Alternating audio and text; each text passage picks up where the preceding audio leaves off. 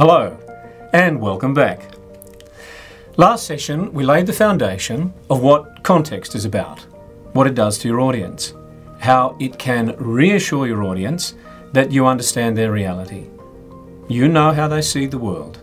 You see what they see. In this session, we'll look at describing context in a way that is intended to disrupt them. Some audiences don't want to be simply validated. They want to be, perhaps they need to be moved by you. They're on this course and then bang, acted upon by a net external force. So, okay. For as long as any of us can remember, we've been the market leader. We behave like market leaders, we pay like market leaders.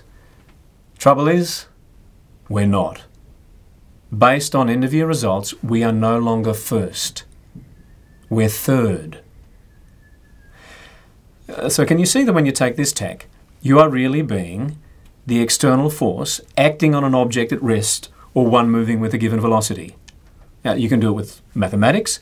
So our market share has fallen from 1/3 to 25%.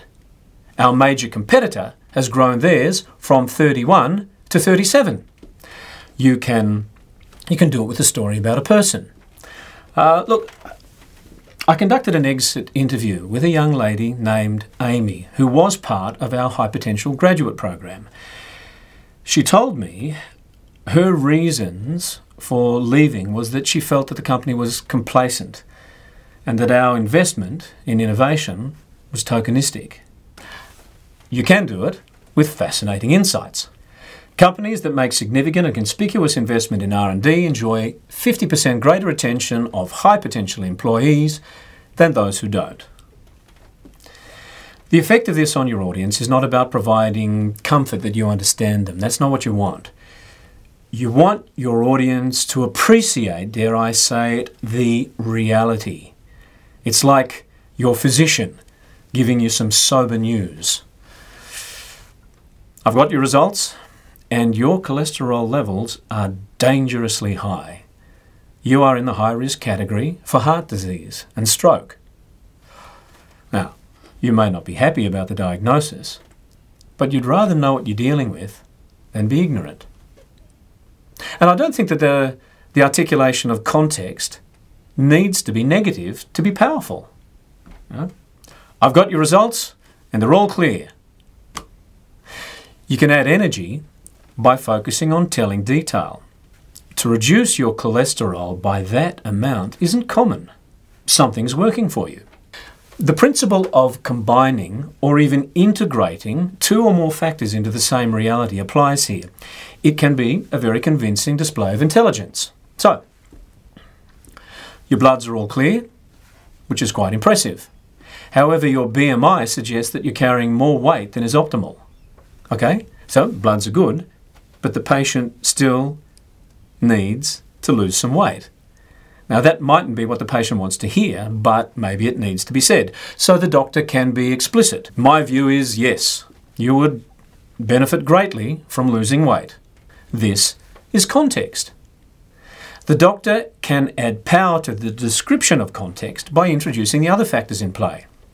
So, what your bloods don't tell us is about the impact of that weight on your joints, particularly your knees and ankles.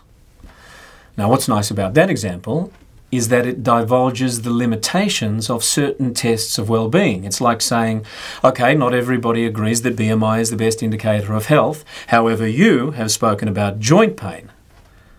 So, if that's true, then it's objective. Fair enough. This is more of the validation side of context. It confirms that the doctor has been listening. And it's also the more proactive, disruptive type of context because it suggests something that the patient now can imagine for themselves. If they can't, then the doctor can spell it out. Okay, your bloods are good, okay? And that says that your circulatory system is doing well. Congratulations. Now, you've achieved that despite having a BMI that puts you in the obese range.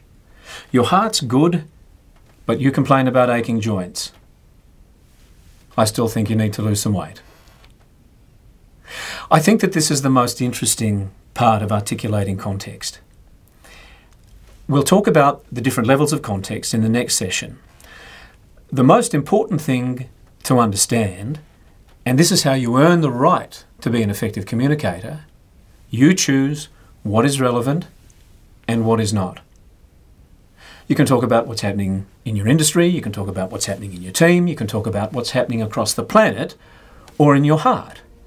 Take your pick and choose wisely. That's going to be your action learning. Choosing what you include to define a given context. See you in the next session. Bye for now.